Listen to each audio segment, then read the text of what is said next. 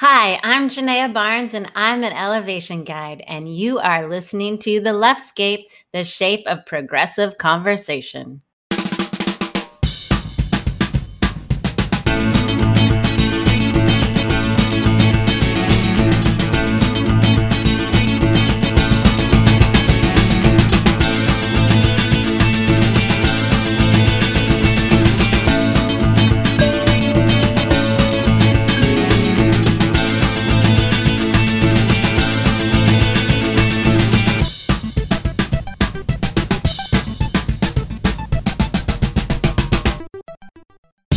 Hi, I'm Robin Renee, and you are listening to The Leftscape, the shape of progressive conversation.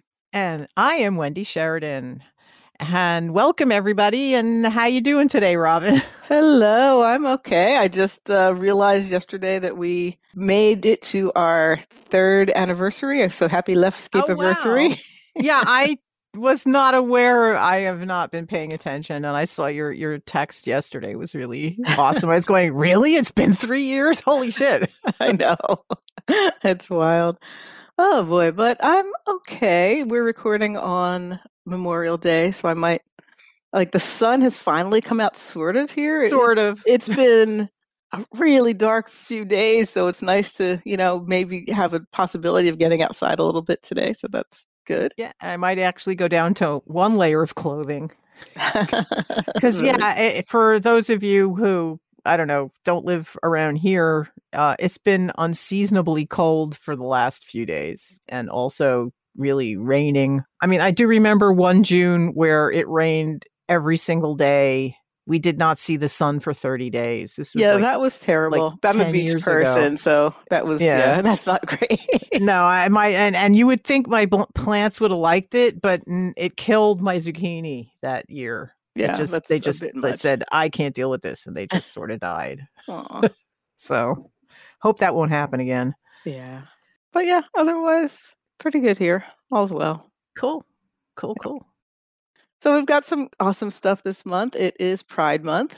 And I know that some Pride gatherings are starting to happen again. I haven't really kept up on all of the updates, but I've seen at least some smaller things in parks and stuff starting to happen this year because there were no Pride marches last year for sure. Right. So that's interesting. It is also African American Music Appreciation Month. And on June 12th, it is Loving Day, and that is the day that celebrates the end of anti-interracial marriage laws in the U.S. So my friend Jen and I are doing an online event for that. So that is a day I love to celebrate as well. So happy June. Happy June.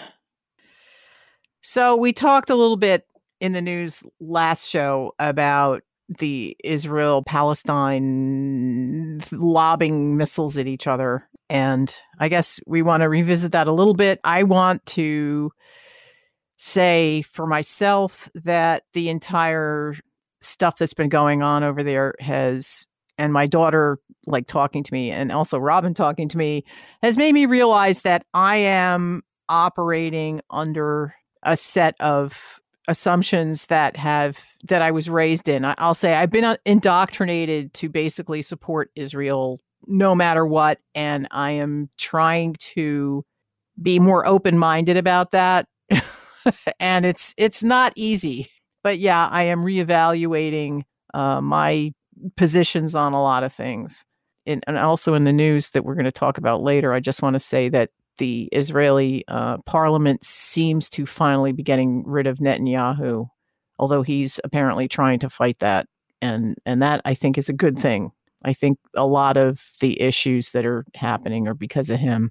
So that's my mea culpa, I guess. It's my how I was raised, and it's hard to unpack this. I have been doing a lot of other unpacking with respect to race and things like that, and this is another piece that needs to be revisited and reexamined. I just have these attitudes because that's I was raised that way, and I heard the justifications for everything and go, yeah, so, and I need to rethink all of these things.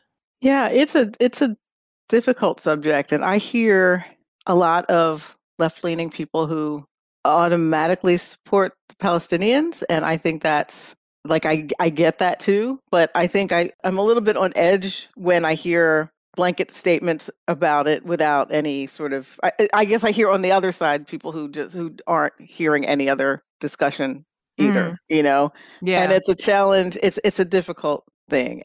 I've just been listening to different podcasts and just trying to learn more, because I always feel like I don't know enough about the specifics of what's happening there ever enough to comment in a way that I feel secure in what I know and what I'm saying, But one thing I did learn is that for a lot of people, it feels important to be very specific about what you're talking about. So if you're critiquing one of Netanyahu's policies, that's a thing that you can say and talk about and have something behind you, to discuss. Yeah. But if you're just saying, oh, well, the Israelis, blah, blah, blah, then that's what makes people feel like it's anti-Semitic, and that is not helpful to the conversation. Yeah, it's an analogy would be anytime over the last 4 years, somebody say, having the attitude of all Americans and not just Trump. Right. It's similar to that. And that, my position is that the United States really does not have the moral high ground to be telling anybody anything, but that doesn't stop us. I mean, and I know that the balance of arms is not, it is unbalanced. And Right. I'm, and I don't want to spend this whole show talking Right. about this subject. But that's Yeah. what I think about too when I think about this. But yeah, hopefully will be, like I said before, it would be great to have a guest and a conversation so I want to learn more about this, honestly. So, but thank you for that rewind. For You're sure. And in other rewind news, Linda Gaffney, who was a guest way back in, I think, our first year of the show, who's an engineer and an environmentalist, has been really thinking about the whole Bitcoin thing, because I was asking her about it. And can you come on the show and talk about it or whatever? And she said, she's having trouble understanding why it takes so much energy that it does. But she said an article that she found that best gave her the more information, at least, is called "Why Does Bitcoin Need More Energy Than Whole Countries?" And we'll put that link in our show notes. And I was just glad to get some information. And I'm going to be reading that too and just learning a little bit more about it.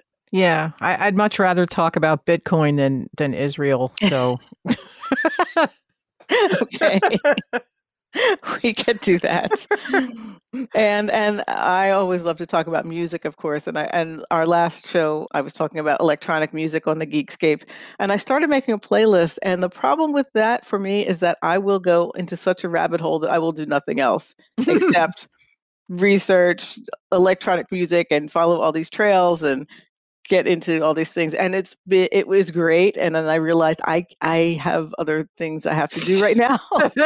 So I started making a playlist, and I will definitely eventually bring it out and post it on that show and post it around social media. And it's it's fun. I just need to know when I can take a break to do that. So that's in the works. I'm sorry about giving you assignments that you don't have time for. Oh no. Well, it's what I would, believe me, that's what I'd love to be doing instead of a lot of things. So on Patreon this past month in May, we caught up. we have been late for a few months, and some of these segments were sitting in my hard drive for me to have time to actually edit them and get them up, and they're up now. So we are now all caught up. Thank you for being patient, patrons. Posts for March, April, and May.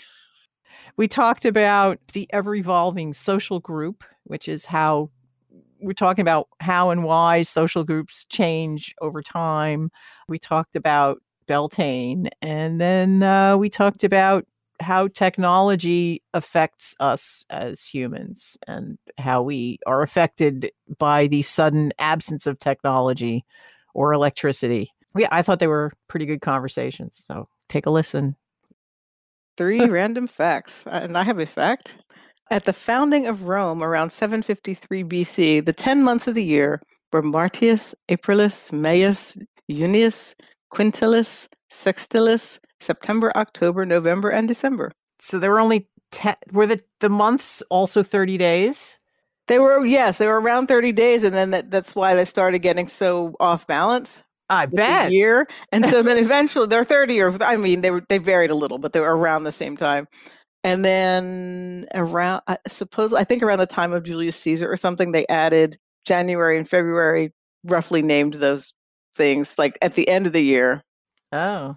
And then they still had extra time, so they had a third thing that was like every so often in February that had like a whole bunch of days. So it's sort of like a leap month. It was almost like a leap. Yeah, leap. I can't remember how long that segment of time was, leap but then fortnight.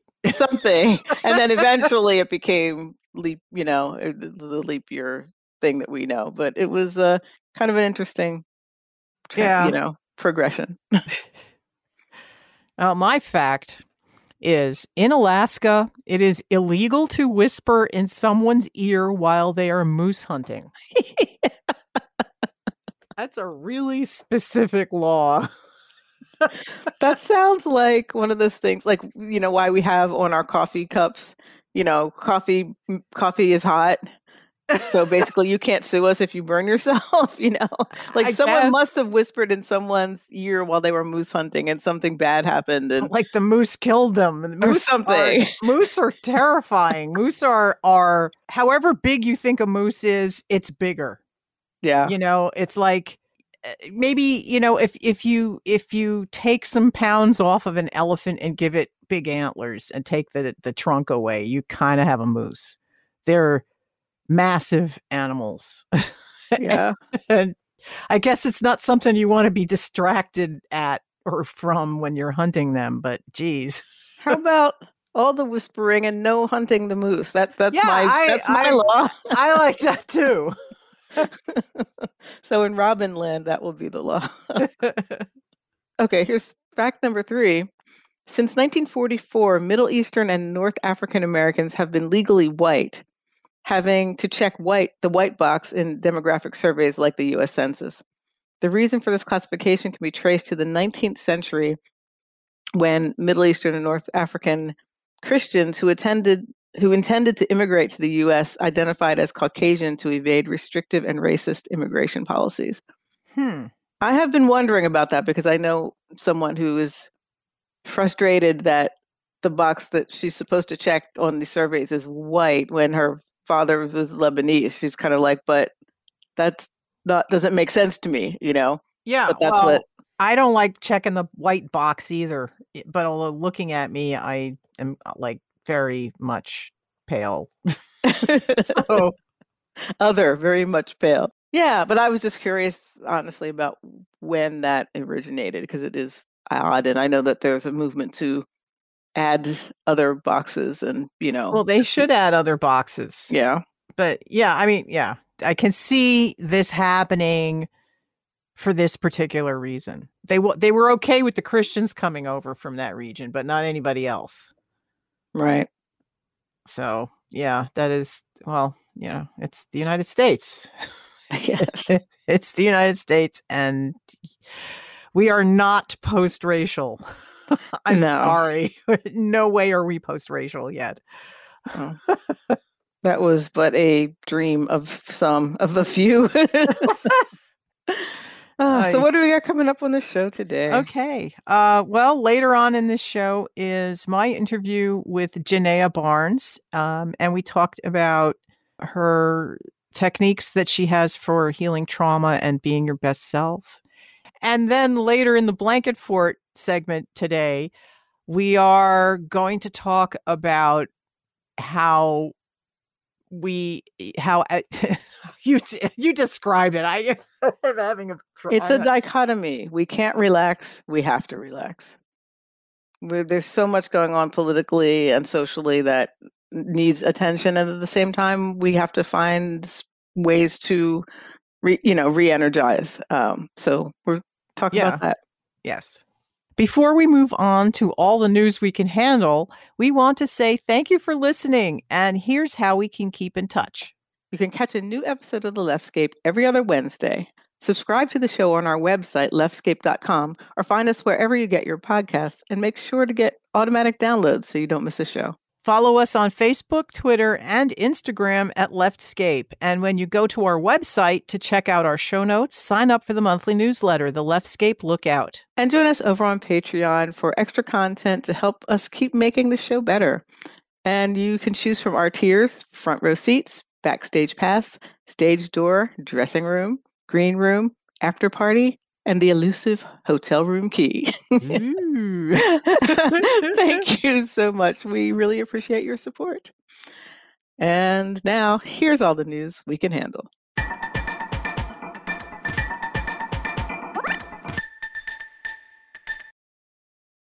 Yeah, so in the news around here, it's been a little bit scary. We had a mass shooting not all that far from where I live. Yeah. And that was a little over a week ago? Yeah, I think it was on the 23rd of May. And originally there were 2 dead and 12 injured, and 1 more passed away, unfortunately. So the 3 are Asia Hester, who's 25, Kevin Elliott, who was 30, and Braylon Holmes at 19. 2 people have been arrested so far. It was like a big outdoor party. Like all these people hadn't gotten together through this whole pandemic, and I think it was a birthday party, if I'm not mistaken. I think so, yeah. Yeah, and there were like 150 people there. It was a big outdoor gathering, and it sounded really joyful and, reunion-y. And it sucks that it ended like that. And they've arrested a couple of people. Yes. Yeah, 2 so far, and we'll see. Yeah. I mean, at that part is good because sometimes they never catch the people. Right. Sometimes. And this one, these were kind of shocking for us because New Jersey doesn't really have a lot of these, although I went on to Wikipedia this morning just to see, and there have been, in the past week since the Fairfield Township shooting, there have been 10 other mass shootings in the United States over the last week. And then there have been 246 mass shootings since January 1st, with a total of 279 people killed and 1,004 people wounded. And I really hope we can figure out what the fuck to do about this, because this is more than 1 a day. This is ridiculous. Yeah. I've been thinking about how this must look from other parts of the world. That just, it's so abnormal. It's such an outlying kind of phenomenon, People must be, and people I've talked to are just like, what's happening, Yeah, well, we're like a fucking action movie here. It's guns are the solution to all of the problems that people have. I don't know. Yeah. It's very bad. Yeah.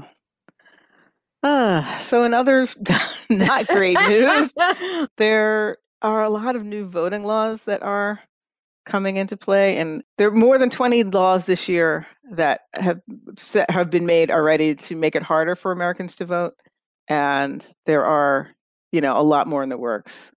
Actually, so between January 1st and May 14th of this year, 14 states enacted 22 new laws that restrict access to the vote. And these things are like, it's things like, a lot of it has to do with mail-in voting, so that they're restricting the number of boxes you can put your mail-in ballot in, moving them inside buildings so that they kind of defeat the purpose, because they were supposed to be like outdoors and easy to access, so you can get to them anytime you had time. Some of them that I've heard about have to do with the poll workers. So they want to try to target the people who are there to be nonpartisan and just sort of make sure it all goes smoothly. So things like if, a poll worker or an election official is supposed to be guarding a certain area for it has to be like nonstop. So if someone turns away or pee break or anything, take a pee break or something, they could be fined up to like $25,000. Oh my God. I mean, I'm not sure where that one was. It might be Texas. I don't quote me. I have to, but that was what I heard about recently. I have news about the Texas one, but okay. But that's, yes. So I guess It's another thing I'm at a loss for what to do, but certainly, like, if you have an election coming up where you can have any influence on the people that would be inclined to support this kind of stuff, like, we need to get them out before more damage is done to basic democracy. Yeah, that's really what they're this also, is. I think a lot of the laws are also making it easier to prosecute or make liable, like the local election officials. Like they can be they're making it easier to challenge the vote and to hold like the secretaries of state or the registrars, the people who are in charge of the counting the votes and stuff, hold them liable or responsible for any things like if there's fraud, they're going to go to jail too or some shit like that. And my add-on is from Sunday night in Texas. The Democratic caucus in their legislature walked out, so they couldn't reach quorum to actually vote on the Texas voting bill. Texas 7. So it ran out the clock. I think the governor is going to have a special session later. The Democrats their complaint, other than like there's a lot of specific bullshit in that law. None of the Democrats were involved in crafting the law in the first place. And they're upset about that. They wanted to have it to be a bipartisan bill and not just a Republican bill. So I guess by them walking out and the fact that they couldn't vote on that and a few other things that were supposed to be done before midnight on Sunday, that, they said, even these other things that might have been good that weren't voted on because they ran the clock out on this one, it's because they could not let this law get passed. It had things in it like restricting how many people you could drive to the polls. It's basically they're targeting whatever happened in Harris County last election with the drive-in voting and all this other stuff. They're not using the word Black people, but it is definitely targeted specifically to reduce the amount of Black people being able to vote in Texas. Sure. And I really am disgusted with, if the Republicans can't win unless they restrict people who should be voting to vote, then they shouldn't be in office. And they're trying to rig the game so they can't lose. And that's not how this is supposed to work. Yeah, really. Yeah, I mean, that is everything that I've read and heard and came to understand about that. That's basically what it is too, that it's not majority opinion anymore, the things that they want to enact. So, people who are determined to win will find another way to do it. And that's cheating. That is scary. Yeah. And it's some cheating. people, well, yes, but what I'm saying is that some people feel that the left should follow suit and play the same kind of game, and it's frustrating because I understand the critique that people think people in progressive and liberal, philosophies are not proactive enough or want to like assume that there's goodwill and that we can find a way to work together when that's not what the other people are doing, So I can understand that frustration, but I don't want a world where everyone is cutthroat and just cheating everywhere either. So it's kind of a dilemma. Israel and Palestine. There you go. Call back. Yeah. It's tough, but stopping the vote, I mean, there've got to be ways to not allow this. No. And I think, we need to find them. And so there's some good news in the world. I was reading about Jaden Smith, the son of Will and Jada Pinkett Smith. And he's got some interesting things going on. He's doing a restaurant that is, it's pay what you can kind of a thing. Cool. And, where homeless people can come and eat. Apparently he's had a couple of food trucks called the I Love You restaurant. And one was in LA and Skid Row residents, and he did one around Harlem also.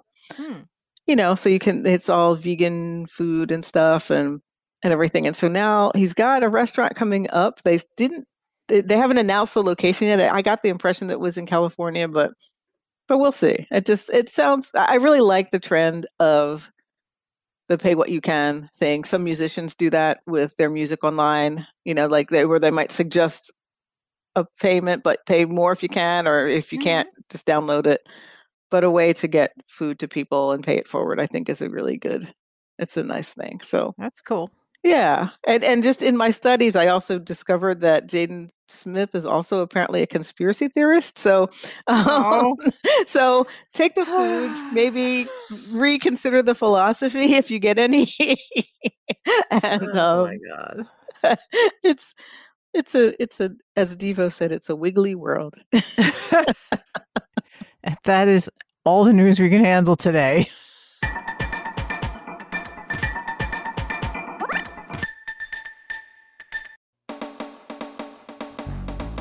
Join me, Robin Renee, and Jen Campbell for Loving Day Online, a celebration of multiracial, multicultural lives and loves on Saturday, June 12th from 5 to 7 p.m. Loving Day is an annual celebration held on the anniversary of the 1967 Supreme Court decision, Loving v. Virginia, which struck down all remaining anti-interracial marriage laws in the U.S. Join us on Zoom, Facebook Live, enjoy the stories and performances, and let us know if you'd like to share your own story, song, poem, or work of art. Send your idea by June 1st to lovingdaynj@gmail.com. Like the new Loving Day NJ page on Facebook and RSVP for the event. Loving Day Online, Saturday, June 12th, 5 to 7 p.m. We're looking forward to sharing this special day with you.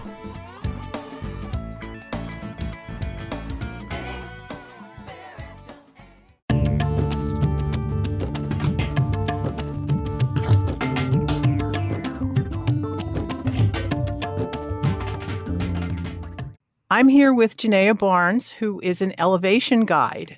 She's committed to the elevation of humanity. She works with individuals and groups to create greater effectiveness and ease in their lives. By working directly with the unconscious mind, she quickly and gently neutralizes self-sabotaging behavior, emotional triggers, unwanted patterns, and limiting beliefs. She increases self-esteem and self-worth, reduces excessive emotional reactions, and facilitates the cultivation of foundational building blocks needed to achieve current and future goals. Hi, Janaea, and welcome to the show. Hello, welcome to me and to you. Thank you so much for having me. I'm so glad you're here today. So my first question is to explain what elevation is in this context. So basically, anytime that we are stuck in our lives, we feel like we can't progress forward. We feel like the world is coming down on us. Anything that you do that opens up more choice and more possibility creates this feeling of elevation. And so what I do is I work with people specifically to, as you know, my bio in the beginning said, neutralize the self-sabotage and give you more freedom of choice, basically, in all of the things that you do, which in turn makes you feel elevated. Okay. So elevation is like a happier feeling than, I guess, a normal flat affect kind of thing. Well, hopefully the normal is your happier space. Yeah. Okay. Whenever we have more choice, whenever we feel like we have more choice, it allows us to feel happier because we know, like, if this isn't working, I can just try this. Okay. So, yeah. Oh, all right. And in your bio, you say you're working with the unconscious or subconscious mind. And so how do you access that? Is it part of like a hypnotherapy kind of a thing, or what is that? So I use different tools of personal development, but I mostly use NLP and hypnotherapy. to access what we do to start to speak to the subconscious mind or the unconscious mind. I use those terms interchangeably. What we do is we soften what's either called the critical factor or the default mode network. And when we do that, we can start to speak directly to the unconscious mind and make the shifts that we need to stop those habitual behaviors that when we're a little bit tired or we're depleted, we keep sliding back into. Oh, awesome. And for those that may not know, NLP stands for Neuro-Linguistic Programming. I actually took like the intro course many years ago. I have a whole shelf of books. It's good. It's good stuff. Yeah, it is. So let's talk for a second about the body-mind connection. The body-mind connection. Well, you know what's interesting is we think of, and of course we have been told this, that the mind and the body are two separate things. And they are proving now scientifically that everywhere in your whole body, there is connection to mind. Your whole nervous system is carrying everything, your beliefs, your experiences, everything. So there really is not much separation between the mind and the body. It's like, you hear these stories about people getting heart transplants and all of a sudden they're craving foods they never liked before. And it turns out that the person whose heart they have, that was one of their main cravings. So wow. We carry everything in not only what we think of as our brain, but also our mind. We've shown that all the, I want to say it's neurons, but that's not the right word. But we've shown that they're all connected throughout the entire body. There is no real barrier between the brain and the body. Oh, wow. Okay. What do you consider to be the foundational building blocks that someone might need to have, to achieve success or their goals, which is one of the things that you do? Yeah, absolutely. I really think that for anybody to achieve whatever it is that they're setting out to achieve, there's a handful of things that needs to happen. One, we need to be able to manage our emotional state. I mean, let's face it, most of us were not taught how to deal with our emotions. Yeah. We were taught, I was taught, nobody taught me on purpose, but I learned by watching others, and I learned to stuff every feeling that I ever had. My mother was very good at that.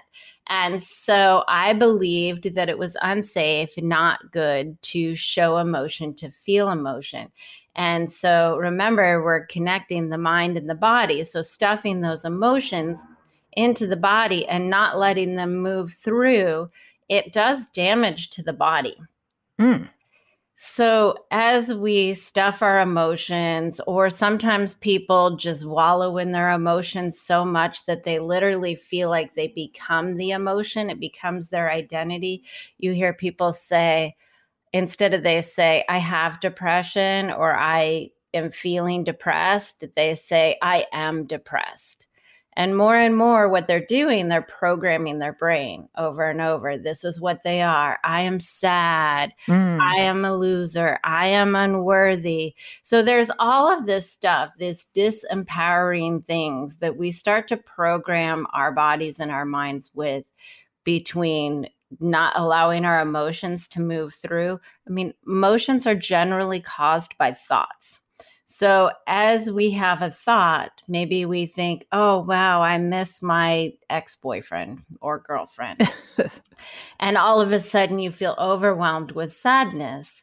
Well, if you allow that sadness to come up and you allow it to move through, sometimes it takes acknowledging it and recognizing it and accepting it, and then you allow it to move through, it will go through. The chemical reaction in the body of an emotion actually only lasts 90 seconds. Oh, really? So you're like, what are you kidding me? I've been in my emotional states for 10 years. But what happens is once the first cycle of the emotion goes through, we feed it a story with our thoughts. And that brings the chemicals right back up. And then they've got to go through another cycle. And if we keep feeding that story and I start sitting here, oh, I miss Joe Bob so much. Oh, 5 minutes later, maybe I've forgotten about it. And then I think again, oh, I miss Joe Bob so much. And I'm just perpetuating this emotion over and over. And particularly when we have triggers, and this is what really, I think, gets most people and gets really big in the way of most people, is we have these triggers. And you'll know a trigger by if you went to visit your parents and they started pushing your buttons. I think most of us can relate to that experience. And those buttons are called triggers. And what happens or how they get formed is any time in our life that either something is repeated over and over and over and over and over again, or more commonly, there was a point in your life where something was emotionally overwhelming. And if something is emotionally overwhelming, especially when you're a little kid, which happens a lot because we don't have great understanding of the world, it forms a trigger because your nervous system registers it as trauma. When you're overwhelmed and the emotions don't move through, your nervous system thinks it's a trauma. And when it thinks it's a trauma, it stays up in your short-term memory, ready to be triggered constantly. When you heal these things, they move into long-term memory, and then they're just a memory. You remember that you felt a certain way, but the emotions of it aren't right there to be triggered. And so now, moving forward, anytime somebody does something that reminds you of that feeling, brings up that feeling just a little bit, it pushes that first overwhelm, and you're right back to acting like you were, say, 5 years old when that trigger was formed. And so as we're trying to cultivate success in our life, if we've got a bunch of these triggers, and most everybody does, if you've got a bunch of these triggers popping up, it's going to affect how you do everything.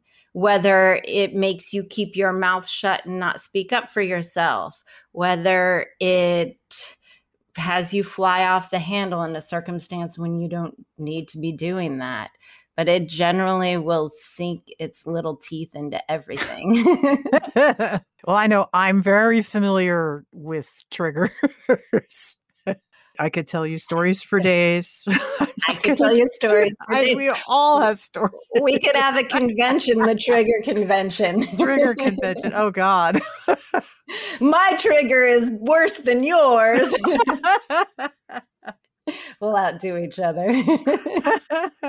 So that, I guess, brings us into the thing we were talking about before we turned the recording on, which is how to create conversations without emotional triggers. And honestly, I would really love to know how to do that.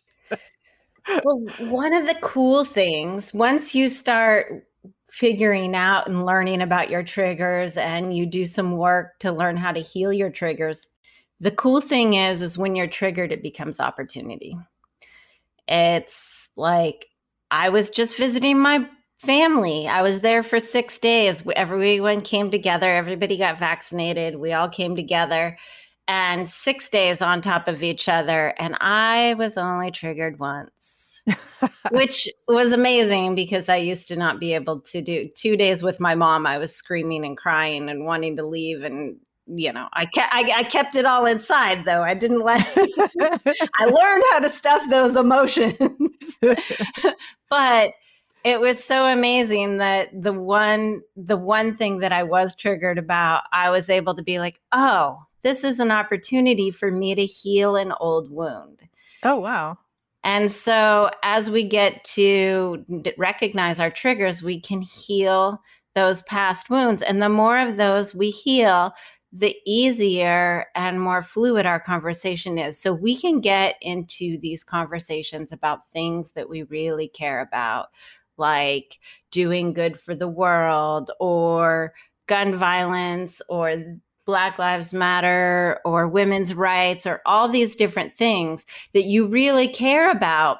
But when you've got these triggers, you're all wound up in your emotions, and it's hard to be productive in conversation, productive in a way that will lead to change, especially if you're going up against somebody that has a different view as you.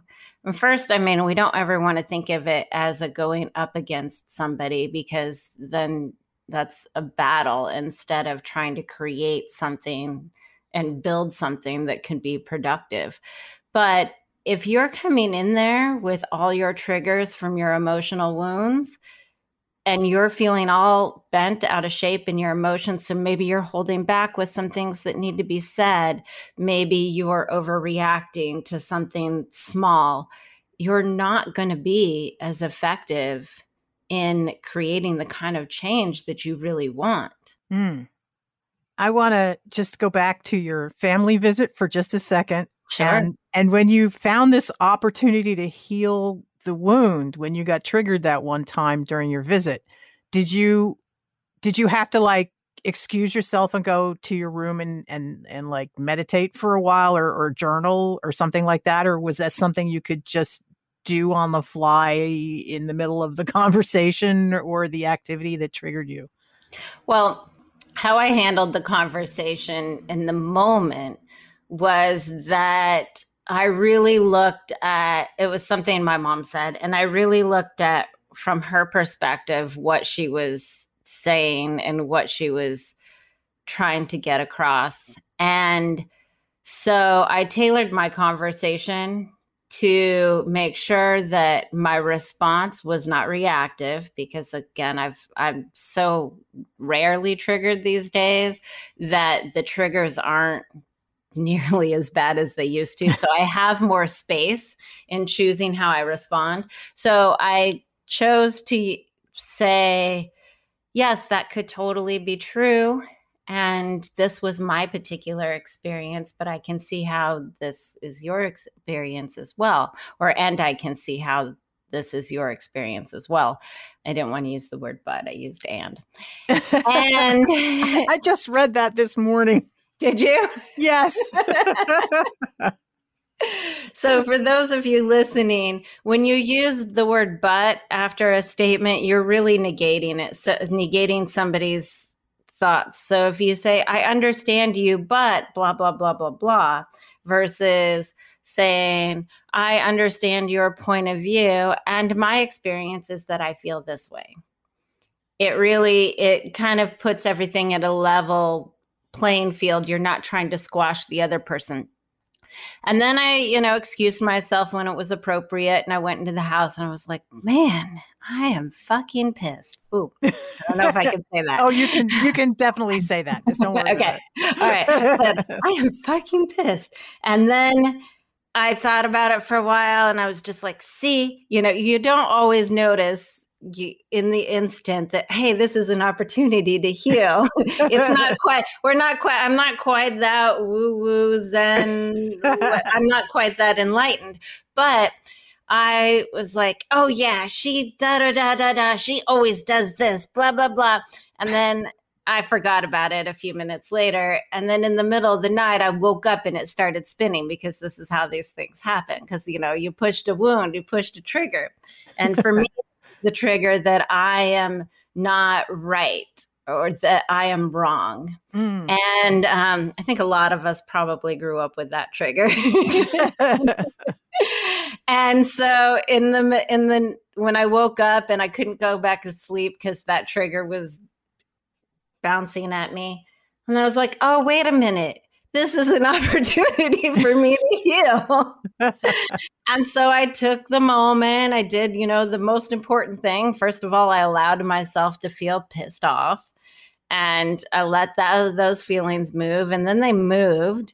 And then I didn't actually feel the trigger at all. So I was like, well, I don't feel like doing some NLP on myself right now. I'm really tired. I want to go back to sleep now that this thing has stopped spinning. I can go back to sleep. So I did. And then when I returned home, I took a note that this was a trigger for me to go in and heal. And so I did that with some NLP techniques. And that's one of the things I do with my clients towards the third stage of our program is I teach them how to heal their own triggers so that That's awesome. when you have those moments, and if you can remember to, whether it's you write it down and you heal it later, or you have the space to go and do it now, that you can actually take care of those triggers so that the next time my mom tries to negate something that I'm saying, I'm like, okay, that's her opinion. Versus this 5-year-old kid that's thinking, no, I'm right. Why are you telling me I'm wrong? That's great. That's great. I discovered a long time ago when I would go home to always bring a significant other with me because that changed the dynamic. Because the one time I didn't, and it was just me and my brother and my parents, it took, and I timed it, it took 15 minutes for us to go back to when I was in high school. Right. Yeah, it brings you right back like, there. Boom. Yeah, it does. And especially, I mean, most of our triggers are formed because of our parents. In therapy, they say, oh, everything comes back to your parents. Well, when you're trying to make sense of the world and you're modeling everything, and when things are out of congruence, they don't make sense, that's where we start to create these stories like, mom might be putting a fire out on the stove, but you're too little to see that there's a fire. All you see is she's not paying attention to me. And then your limited scope of the world, you decide that, she must not love me. So the rest of your life, you're looking for evidence to support that story that you made up in your head because of some little circumstance. It's not always that our parents did a terrible thing. Sometimes it's just they were putting a fire out, and that was more important than saying I love you in that moment. Oh, so how can we take these principles outside of ourselves? Like let's all say we've done some work on ourselves, and which would be great, and we're ready to move out from from our immediate self and want to make the world a better place because it's I'm gesturing now at like everything. I know, right? It's true. There's a lot of work to be done. That's for sure. One of the things we can do, the more work you do on yourself, the more you're going to show up as a leader, period. And as you are less triggered, as you are more the calm person in the room, and you're able to see things from multiple different perspectives, because this is one of the things that gives us that emotional freedom, is being able to see things from multiple perspectives. Even if you literally do nothing outside of what you're doing, you're going to be making the world a better place, because you're going to have a conversation with somebody and that opens up their eyes about something. And that will filter to their children, to their husband, to their family, to their wife. You're going to be in the grocery store and say something nice to somebody, and it's going to affect their day in a better way. And then they're going to go to a meeting that is really important, but their day was kind of crap before, and now you just shifted it. So as you become the master of your own state and you can manage what's going on with you, every interaction you have is going to be better. And that stuff ripples out. Beyond, obviously, of course, I think the more we get adept at dealing with our own state, the more we feel like stepping into things like volunteering or campaigning or fighting whatever good fight we have. But even if that is not in your driven purpose, everything you do is going to affect the world and elevate it on some level. Awesome. Thank you. Yeah. So when you do work with people, is it always one-on-one, or do you also do classes or seminar kind of things? I do both. I do mostly one-on-one work, but I do some master classes from time to time and some workshops from time to time. The workshops, I tend to lean in towards self-worth, because self-worth is I believe it's the number one saboteur of everything. When our self-worth is elevated to a point where we would say, my self-worth is at a 10, you really eliminate 90% of things like procrastination, things like the negative self-talk that goes on in your head. And that negative self-talk, you guys, everything is self-hypnosis.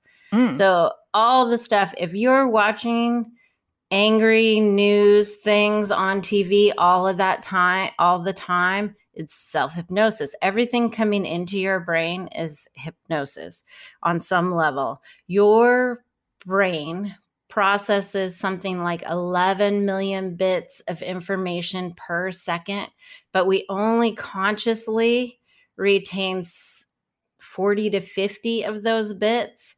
And that critical factor, that default mode network that I talked about earlier, that sort of determines what we're going to allow unconsciously. And it's always based on what we know of the world, what we've seen of the world. But your unconscious is taking all of it in. So even though you might be watching this debate on TV about something you care about, and there's some really good points, but there's all this really negative stuff, calling certain types of people certain names and all of this kind of stuff, all that stuff is going into your subconscious. Oh, wow. Yeah. So you want to be selective about what you're putting into your brain. I got totally off topic. Oh, we were talking about self-worth. No, it's good. But yeah, so those things, that negative self-talk, if you're constantly telling yourself, oh, see, you did that again, you're a loser, you're diminishing your self-worth. If you're denying your feelings and stuffing your feelings, you're denying a part of yourself, which means you're telling yourself that part of you is not worthy. And the more you do this, the more hiccups you're going to have in your life. You're not going to be able to go up and talk to that person that you really want to talk to. You're not going to be able to ask for that promotion that you know you deserve. You're not going to be able to have the strength to leave that job that's eating your soul. Because you're going to have these fears and these doubts about whether you're worthy. And the one piece I want everybody to know, and this is really important, is your worth does not come from your job, your religion, your relationship, or the amount of money you have. Your worth comes from within you. And you are all worthy of being and feeling like you have self-worth of a 10. Awesome. It doesn't matter what your circumstance is. That is awesome. Yeah. So do you have any coming up workshops or any kind of gigs that you'd want to tell my listeners about? Well, I do my one-on-one work, and that you just can go to my website and sign up for an initial conversation, and that's free. We'll start the ball rolling, seeing if it's a good fit. I believe I'm either going to do it towards the end of May or beginning of June. I'm going to do, I think, a 2.5-hour workshop on transforming some self-worth stuff. Oh, cool. Yeah. I want to go back to that point in time where you decided to accept that you were unworthy and do a shift for people there on the unconscious level. So we will post your links on the show notes, but if you want to just give your website, the URL for your website for our listeners, if they want to find you. All right. So the URL for my website is JeneaBarnes-Elevate, and I will spell that because my name is spelt, first of all, it's spelt with a G, you guys, not a J. So it's GeneaBarnes-Elevate.com. Awesome. I want to thank you so much. Thank you. And you've it's a very interesting. This whole thing is really interesting. Thank you so much for being here today. And yeah, my pleasure. Thank you so much for having me. This was great.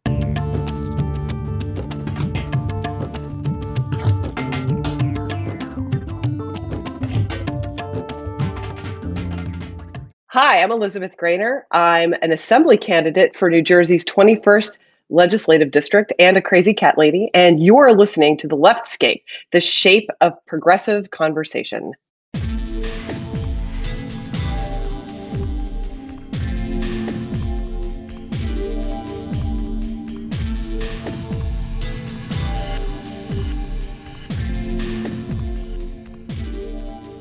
So we are here in the Blanket Fort, and this is the space where we talk about, unwinding, self-care, ways of healing, just what we need to do to live well in this world of craziness. And today we're talking about, it's really kind of like the dichotomy topic of we can't relax, we have to relax.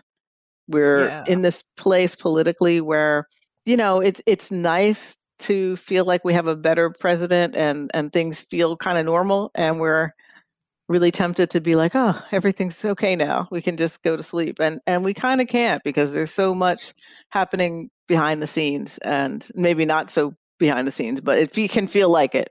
It's but we more need to keep up. It's like, yeah, the federal not even the federal government is okay now. I would say it's not, because, for example, DeJoy is still in charge of the post office, and I keep seeing that, and I go, why can't we get rid of him? And I know I have kind of felt like a little less freaked out since Biden. And I think we've been talking, at least amongst my friends, we've been talking about how it's been feeling like a big weight has been lifted, and it's not this weight of oppression that's been just sort of crushing us for 4 years. And you kind of say, oh, wow, now I can fucking relax for 5 minutes. And it's like you do. And then you turn around and all of these state legislatures they're putting all their pieces in place to totally fuck us in 2022, when their strategy has got to be they need to win back the House and the Senate. And even in the Senate right now, with the filibuster still there, we are not able to get anything passed still. We still have an obstructionist Senate, and that's because the filibuster is there. So we need to kind of put pressure on the senators to get rid of that, so we can at least we have to sandbag the federal government from this onslaught that's going to be happening. I mean, we may have to stack the Supreme Court. And with the filibuster, well, actually, they can do that now because the filibuster is gone for Supreme Court nominees. They got rid of it during Obama so they could get anything done. And we're going to have to do that. I know there's one Democratic holdout, some guy, I forget which senator. Oh, it is. Joe Manchin. Yeah, in West Virginia, and Kyrsten Sinema, I think, is also tends to side with him on a lot of things. I'm not sure where she comes down on the filibuster currently, but I know people talk about Joe Manchin as being like the real holdout, and that kind of goes back to what I was saying about, like, it seems to me that his philosophy is he wants things to be nonpartisan, and he wants to talk to people and have Republicans come over to their side and have it be this like organic process. Well, that would be Congress. nice. It would be nice, but it's not what's happening, No, I mean, McConnell's got everybody by the short hairs, and they're doing everything he says. Right. Like, has the January 6th commission, is it dead now? It can't happen? A nonpartisan in the Senate cannot happen because and the case in point, it lost. It had a majority of votes, but lost because of filibuster. I think it had 52 for. Yeah, I mean, well, I think 56, even something like that. Yeah, I mean, if they're not going to get rid of the filibuster, they need to put it back to where it used to be, where where the you have to stand there and talk. person has to stand there and talk, and they can't, have somebody stand in for them. They need like the pee bucket there at the podium, Right. Oh God. or they have to wear a diaper. I don't care. And I think that if they're going to keep the filibuster, they should do that. They can't just say, "Oh, well, I don't like this." And then, one guy just says, "I don't like this and I'm going to filibuster." And then so you have the entire country held hostage over one senator. That's Right. bullshit. I was actually really surprised to realize that it's been not that many years ago that I found out that the filibuster is now basically the virtual conceptual filibuster. It's not what it. Fuck that. Make them Yeah. suffer. If they, they get. What is that bad? If they feel that strongly quotable. Against. Okay, Fuck that's them, my make them quote, suffer. make them Wendy suffer. Sheridan. Oh my God. Anyway, I'm laughing because I've been looking for A quotable quote. things from our shows that we can start making, panels of and things like that for Yeah, okay. online. I'm not sure about that one, but it's kind of funny. Yeah, we need the appropriate picture of me holding a glass of wine or something. I don't know.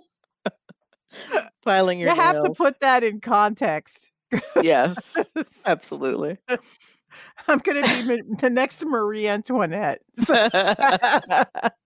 I'm trying to strike this balance. Like I'm knowing when to not go doom scrolling, and I'm listening to less hyper news. Like sometimes there's certain news people that is just like constantly like, oh my God, the world is in peril, like every single moment, and I feel like I want to stay informed, but I don't want to do things so much that feed hysteria.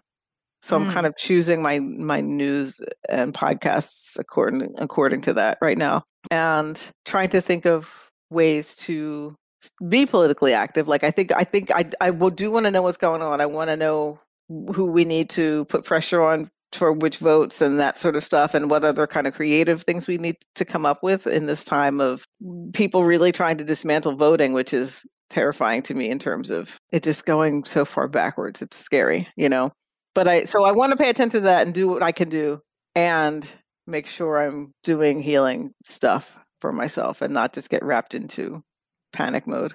Yeah. I've been reluctant to follow a lot of news.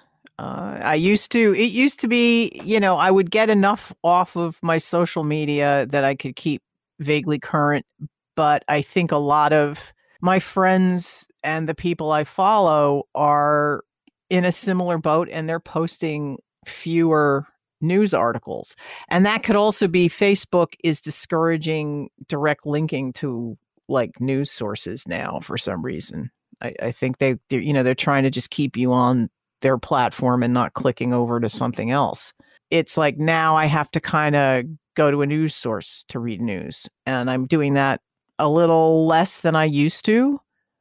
I guess that I used to do more doom scrolling is what I'm trying to say in my roundabout grandpa way. So Grandpa Simpson way. Right. Yeah, and doom scroll. I mean, people talk about that, and I guess I sometimes get into that. I get into reading comments. Like there's something that someone says that's important on Twitter, and then I'll start like reading all and I'm like, why? I go, why am I reading this? And I'll just stop. Like as soon as I catch myself like reading everybody's back and forth, which is it at a certain point, like, okay, I've gotten the main points of what people are talking about, and that's actually useful. But I don't need to read the 5,700 other things after it.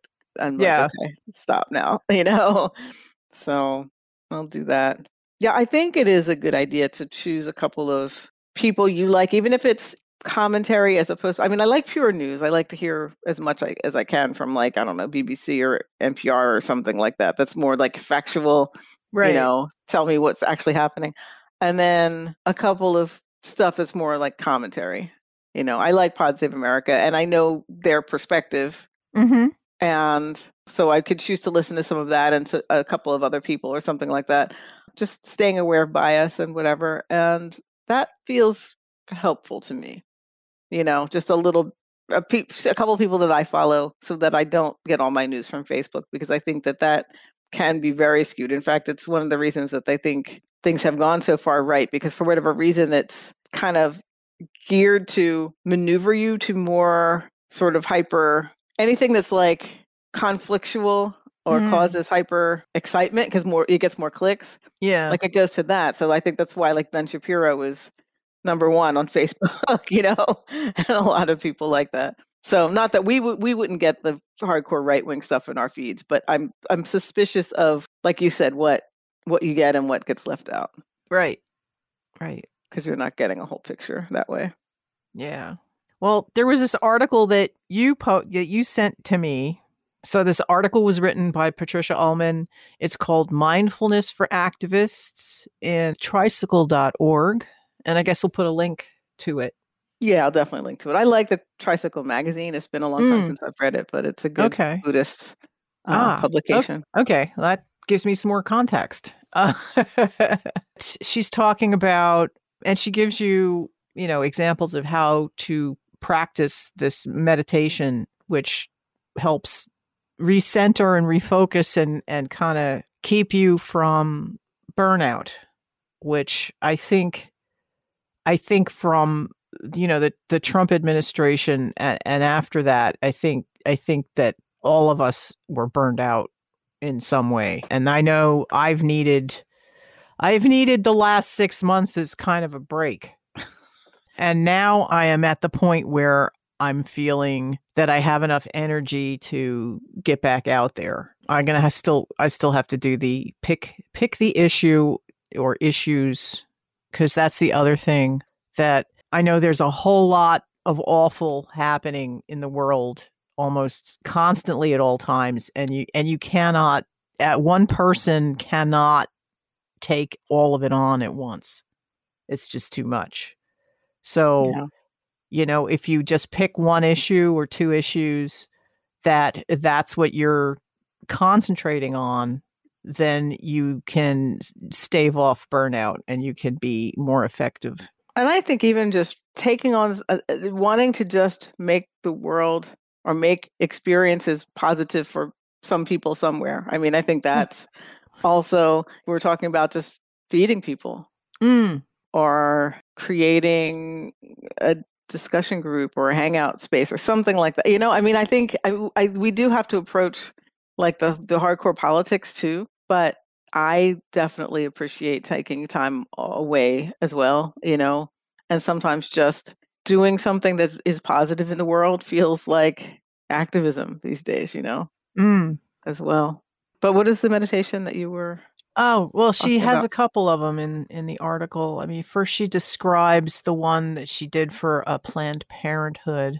She has an interaction she gave a mnemonic for. It's called ROAR. It's like a stop and breathe technique. And it's ROAR. R is for remember. Mindfulness meditation cultivates our ability to remember where we are and what we're doing. In other words, we become more used to being aware and appreciative of what we're doing while we're doing it, instead of talking to ourselves about what we're doing or thinking about what we'll do next, and so on. So the main trick is the first R is remembering that we're here right now. And you take a moment to check in with yourself. The O and the A, observing and appreciating our own living, breathing presence, and then we resume our activities from that more balanced perspective. That's a quick mindfulness technique that you can probably do whenever you're starting to feel overwhelmed. You kind of just take a step back and get back into yourself and become present and appreciate yourself. And she gives you kind of instructions for how to meditate across that mnemonic. That's a good one. It's a very simple way to describe it.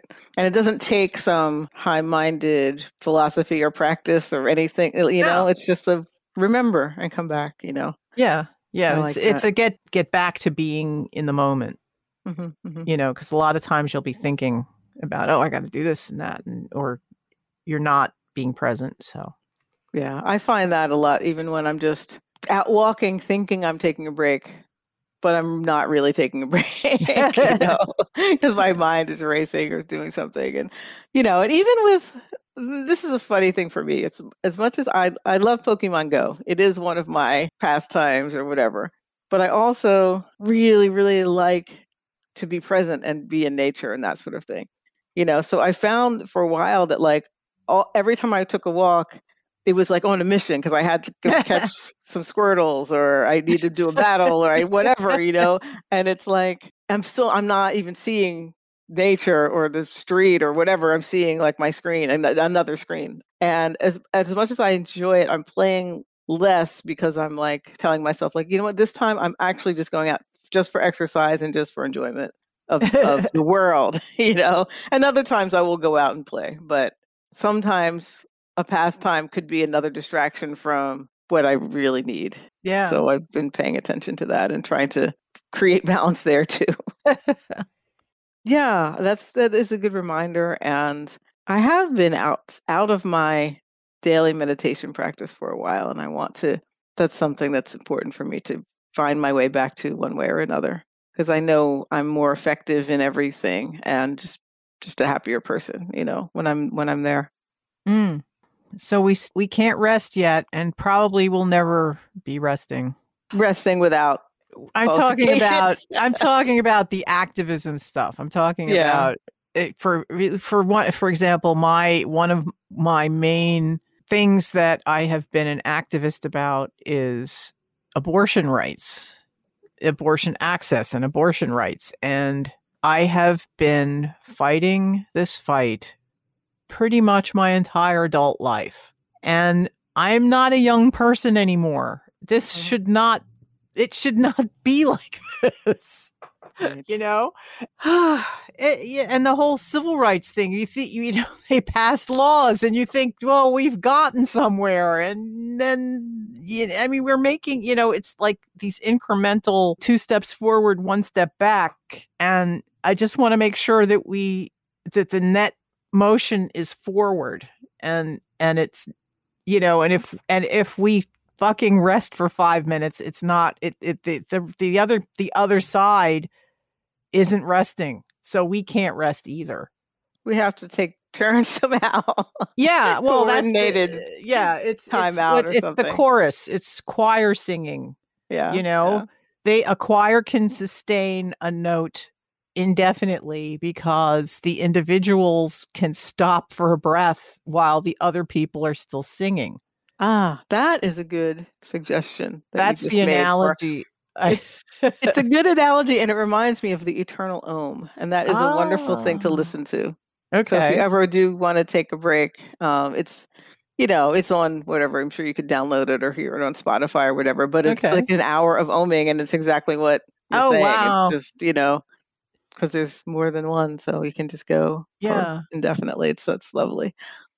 What you were saying just reminded me that we just hit the 50th anniversary, which is shocking, of Marvin Gaye's What's Going On album. Oh, wow.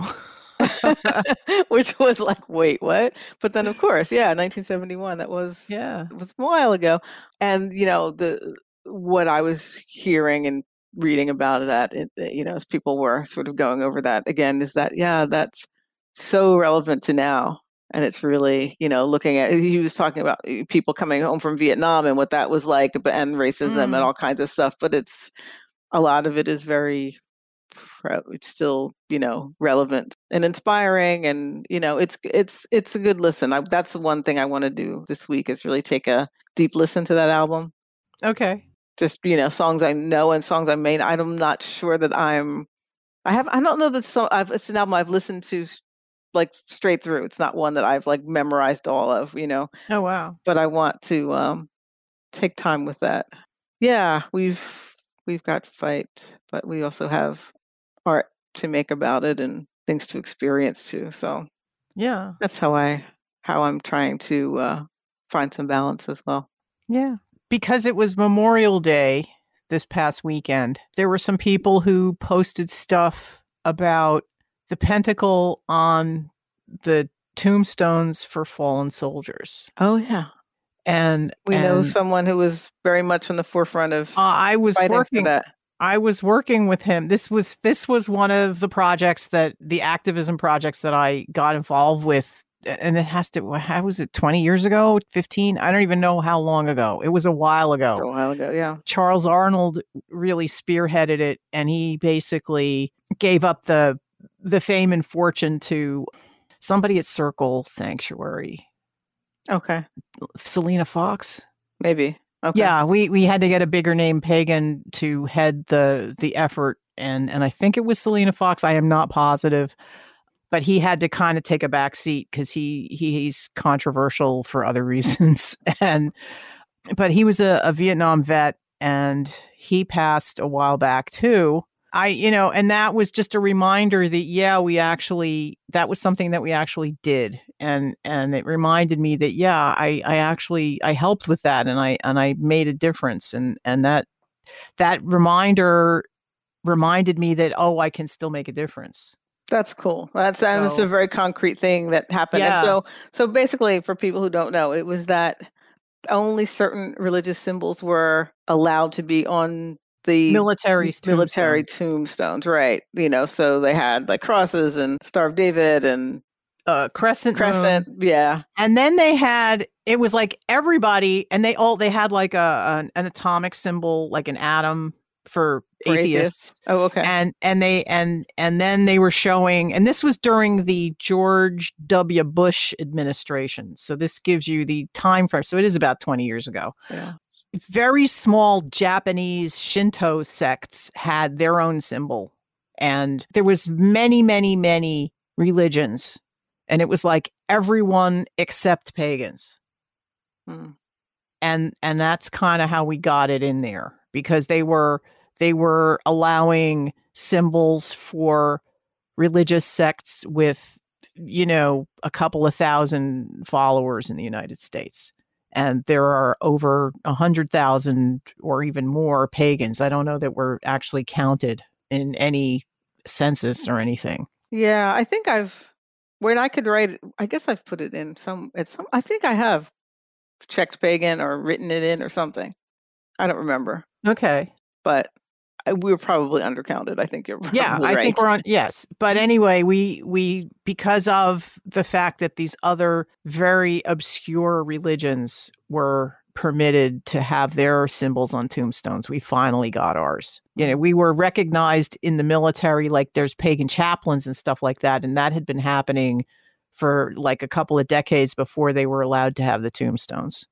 So that was something that we actually did. So yeah. And it sounds like I don't know, it sounds like people think of it as a depressing kind of a topic, but it's part of the symbols of the whole cycle. And I think that is important, Yeah.